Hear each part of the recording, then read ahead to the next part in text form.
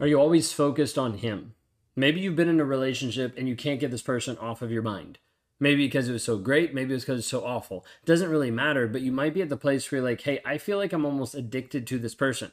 I feel like there's like an obsession piece that I'm struggling with. This person is taking up real estate in my mind.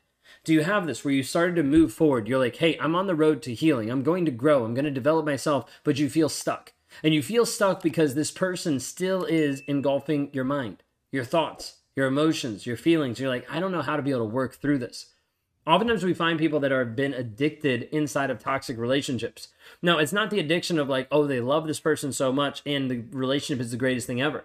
No, it's this addiction that comes from trauma bonds, that comes from this constant beatdown and belittling of who you are. You see, a narcissist is beating you down and breaking you down step by step, belittling, chipping away at your confidence, your self-esteem, making sure that you are the smallest person in the room. When you're the smallest person in the room, then you're looking for someone else for support, for validation, for acceptance.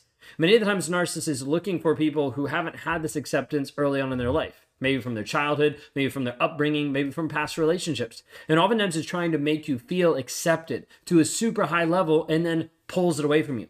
This is like pulling the rug from out underneath your feet. This is like putting you on a pedestal and slapping the pedestal out from underneath you. And all of a sudden you fall down and you're like, wait a second, what did I do wrong? And you're constantly worrying about this, trying to figure this out and trying to move back to the place where you're in this person's good graces.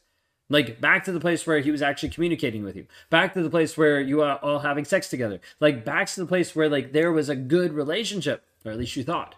And the thing is, you will start to become obsessed. You will start to end up being like going back to this person over and over, being like, I can't stop thinking about this person. Are you always focused on the narcissist? Are you always focused on the toxic person that's in your life? Now, the question might need to pause for a moment and just be like, wait a second. Are you focused on you? Like, what does that actually look like for you? Did you get up today at the time you wanted? Did you eat what you need to eat? Did you work out? Did you actually focus on your health? Did you focus on your spirituality? Did you focus on your connection with God? Did you focus on meditating, getting silent, actually like getting still, working on calming your nerves? Did you focus on how you're engaging in other relationships, other friendships, family members that you have? Did you focus on your self-development?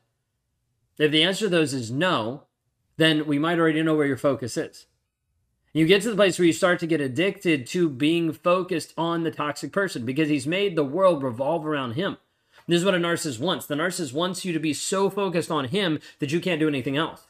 So confused in the fog, the fear, the obligation, the guilt of being with a toxic person that you don't know what to do. You don't know how to live. You don't know if you can live without this person. And it leaves you in this obsession.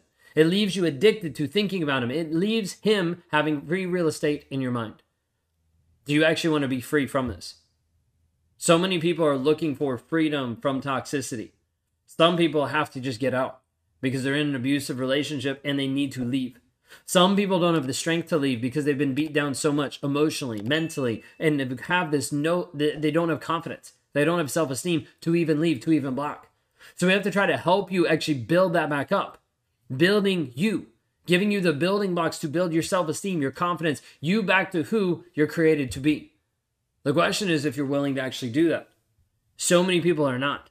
So many people, when they see the road ahead, they're like, I don't know if it's worth it to me actually rebuild myself. Maybe I'll just change and he'll be a little bit better. That's not true. It's going to continue to get worse. It's going to continue to progress because he doesn't care about you. All he does is care about himself.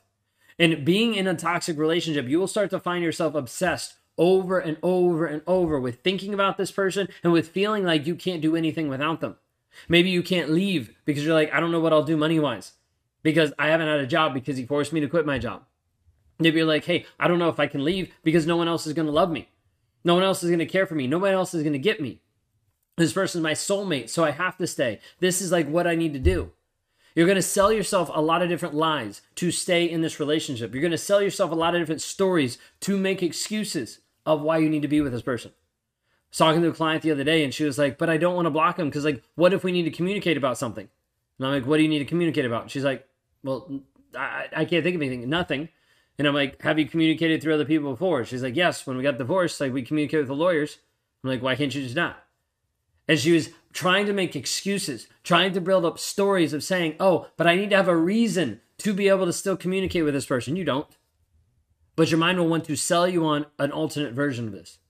They want to sell you on the possibility of like, I have to leave the door open just in case he finds that one item that I lost at his house 5 years ago and decides to give it back.